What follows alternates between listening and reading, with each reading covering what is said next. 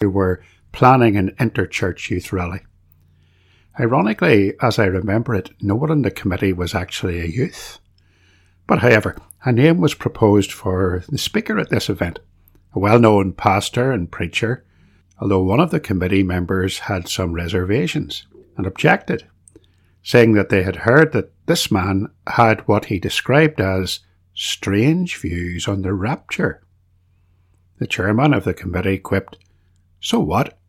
There's Bob McAvoy sitting there in this very committee, and he doesn't even believe in the rapture." I am that same Bob McAvoy, and this is the Semper Reformata podcast.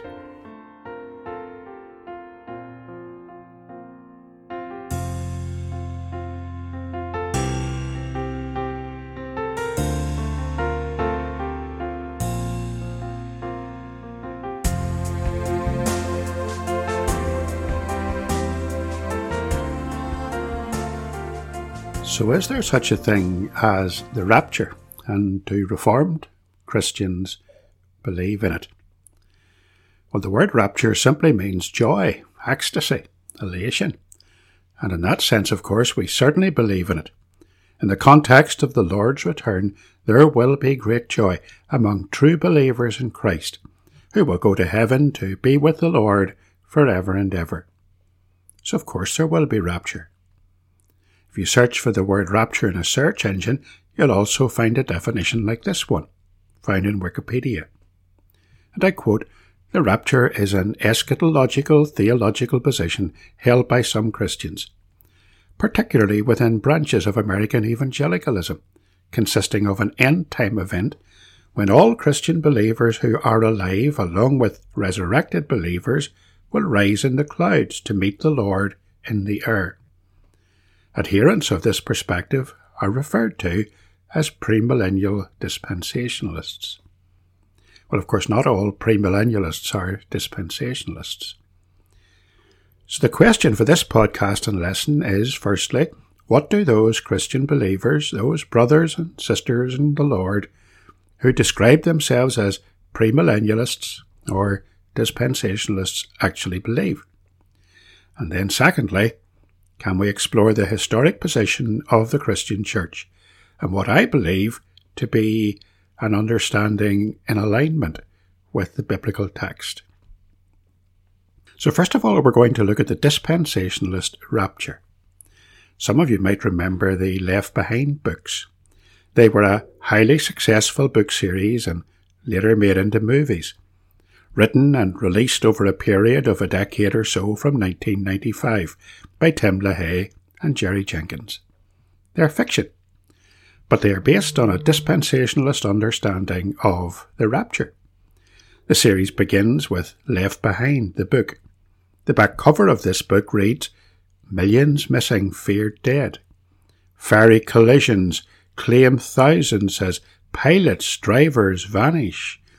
Panic surges through a Heathrow-bound Boeing 747 as some passengers and crew vanish, along with millions worldwide.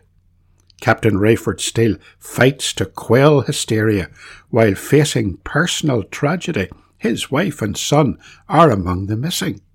Rumours fly, and fanatics warn about the end of the world.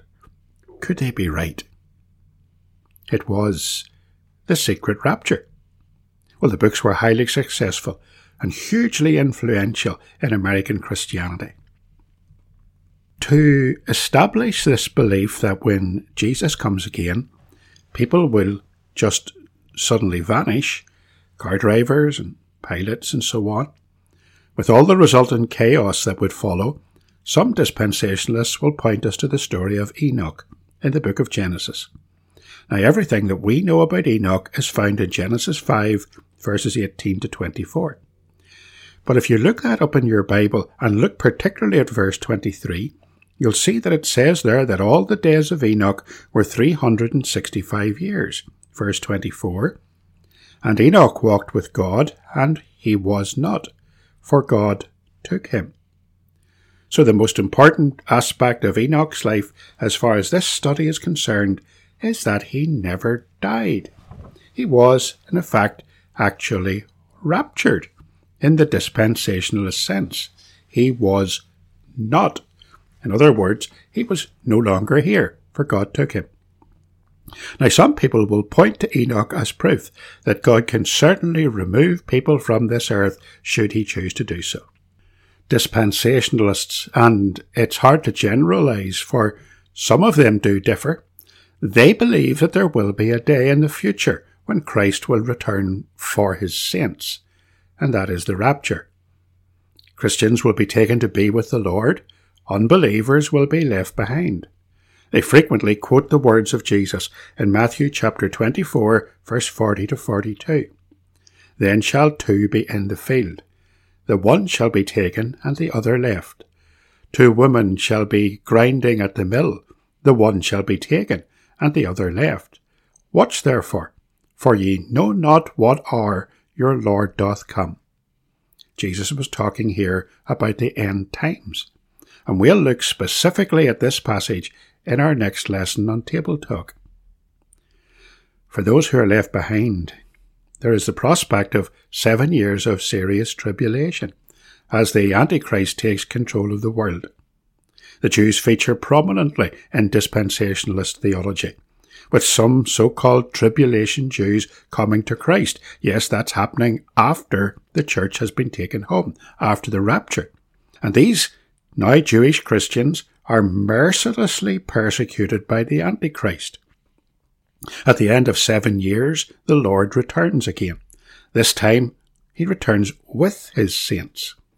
And he wages war against the Antichrist, what the dispensationalist believers conceive to be the Battle of Armageddon. Centred in the plain of Megiddo, it's a bloody battle. It's a cataclysmic conflict with drones and chemicals and biological warfare, atomic bombs, interballistic missiles, planes, even hand-to-hand fighting. But Christ and his saints are victorious.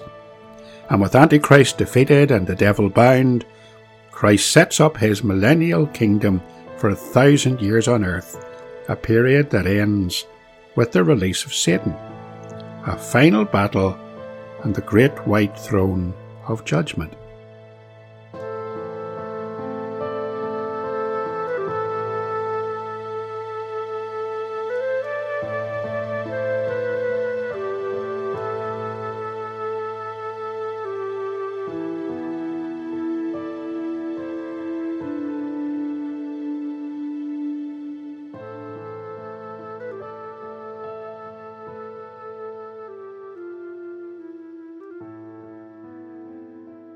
So we've done our short summary of dispensationalist teaching, and it is very short and very incomplete, and I apologise to any of my premillennialist brothers or sisters who feel that I've sold them short. But you'll have noticed in that summary that there is a distinction between Christ coming for his people and Christ coming with his people, for his saints and with his saints. Now, it's understanding that distinction, it seems to me, that is crucial to understanding the dispensationalist rapture doctrine. So let's explore that distinction for a moment or two. They will tell you that Christ is coming for his saints. If you look at John 14 in verse 1 to 6, you'll see that Jesus is speaking to his disciples in the upper room. It's the week before his crucifixion. And he tells them that he is going to leave them, but that they should not be worried about that. Do not be afraid, for he is going away in order to prepare for them, to establish for them an eternal home, a mansion in glory. And he gives them a distinct promise. He says, if I go, I will come again and receive you unto myself. Now he did go. He ascended into heaven. And in order to fulfill his promise, which was restated in Acts chapter 1 and verse 11, the angel said, Men of Galilee, why do you stand gazing up into heaven? This same Jesus, who was taken up from you into heaven, will so come in like manner as you saw him go into heaven. Jesus must return in order to fulfill the promise to his people, to specifically receive his waiting people and take them to their home in heaven. so argues the dispensationalist, there must be a rapture at the end of the church age, in which Jesus will come for his people. But they will also tell you that at the end of the tribulation age, he's coming with his people. Now this seems to be what Paul is writing to the Thessalonian saints about. In 1 Thessalonians 3 verse 11 to 13, when he writes, Now may our God and Father himself and our Lord Jesus Christ direct our way to you. And may the Lord make you increase and abound in love to one another and to all, just as we do to you, so that he may establish your hearts blameless in holiness before our God and Father at the coming of our Lord Jesus Christ with all his saints. Now pay attention to that last phrase. He is coming with all his saints. And dispensationalists place this coming, which they sometimes call Christ's revelation, 7 years after the rapture, following the Great Tribulation. So what is there about the dispensationalist scheme of the second coming that we would disagree with as Reformed Christians? Well, there's plenty to disagree about, but there's also much to agree about. For example, we believe that Jesus will return. So we agree that Jesus will come for his people, and we agree that Jesus will come with his people. And yet there is a difference between premillennialist theology and the Reformed understanding of the second coming. And I believe that difference is in the order and the chronology, the time gap between these two aspects of the Lord's return, coming for and coming with. And that's where we must go now.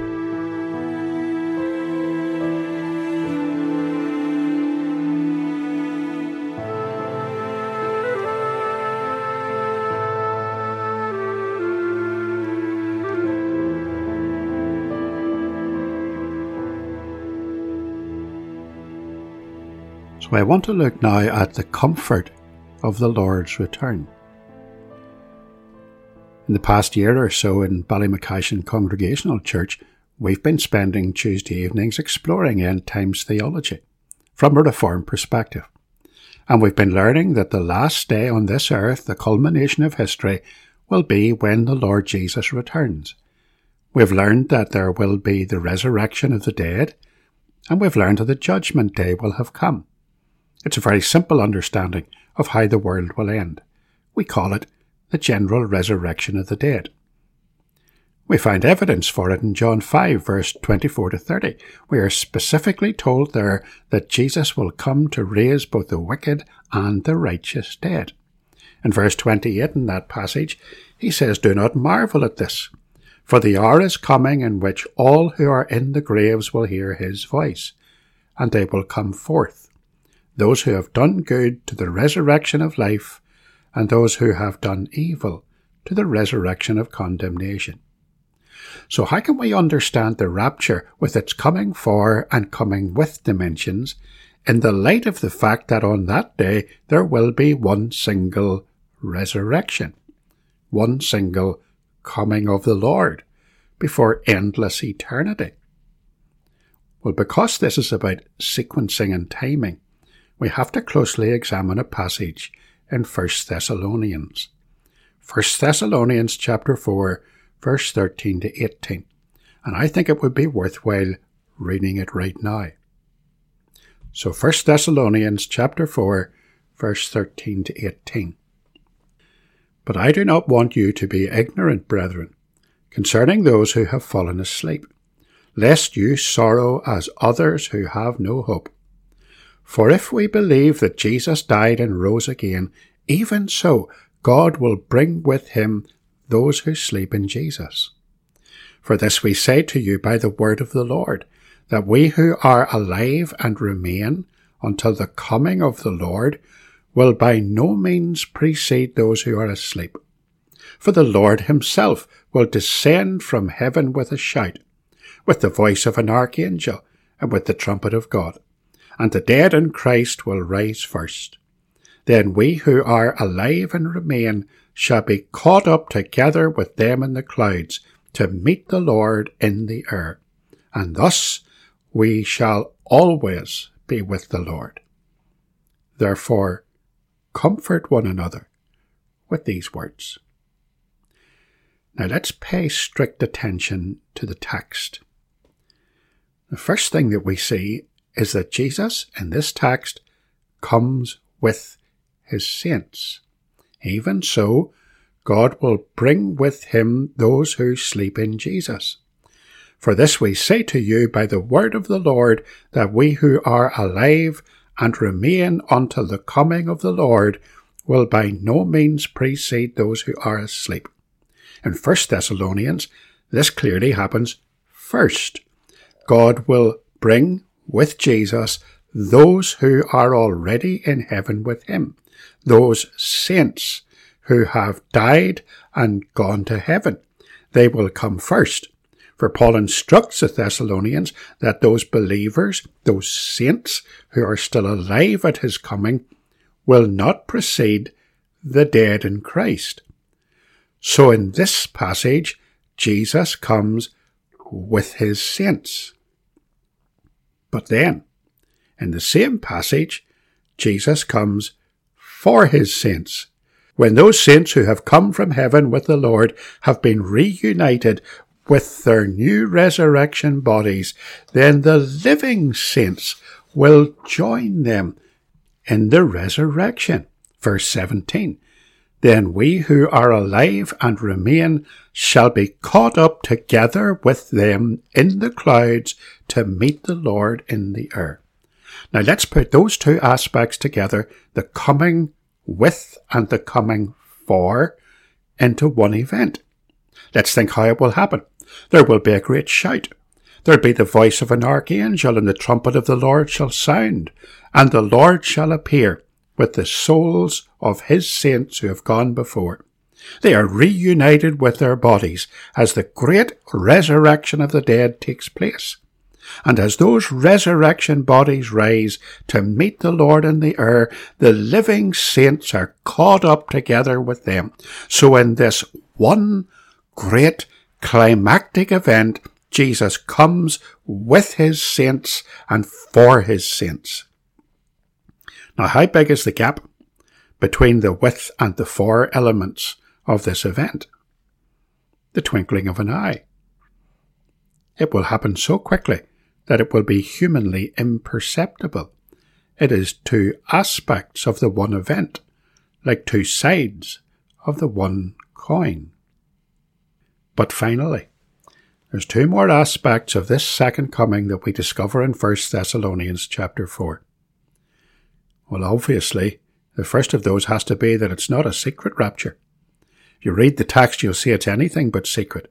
It's noisy, and it's loud, and it's visible. There won't be any instances of taxi drivers suddenly vanishing while at the wheel, no one being aware of it happening. Everyone will know, saint and sinner alike. Secondly, this passage is only speaking to Christians. This passage is about believers. It finishes with the words in verse 18, therefore comfort one another with these words. Now that's really important, because there is no comfort for unbelievers in this text. For there is no second chance. There is no gospel of the kingdom going to be preached during the Great Tribulation. That there is no opportunity to repent after the Lord's coming. So this is really serious. It's why we must be ready for that day right now, for Christ may come at any time when we least expect it. Let's think, what will the unbeliever experience in the instant that the Lord comes with and for his saints? Well, for the unbeliever it will be a devastating day. It will be a day of woe and terror for the ungodly as they are ushered out of this world only to face judgment for their works, only to stand condemned in their sins before God, to be confronted with their terrible fate as they find themselves in the blinding presence of the holy God before whom no sin can ever be countenanced. and left without excuse, and reunited with these disgusting zombie-like bodies of the resurrected ungodly. They will cower away into the darkest caverns of hell, into the lake of fire, to be punished physically and spiritually for all of eternity. There will be no one in aeroplanes wondering where the pilot has gone, for they too will be gone, but sadly, gone to another place. So do we believe in the rapture? Well, in essence, yes, we do. We just don't call it that, not because the term is not biblically mentioned, but because of its dispensationalist connotations. But we do believe that Jesus will come again, with his church and for his church, on that great resurrection day. In our next TableTalk podcast, we will look at Matthew chapter 24, verse 40 to 42. And we'll look at the great division that will occur on resurrection day, and see what it means when Jesus warns one will be taken, the other left.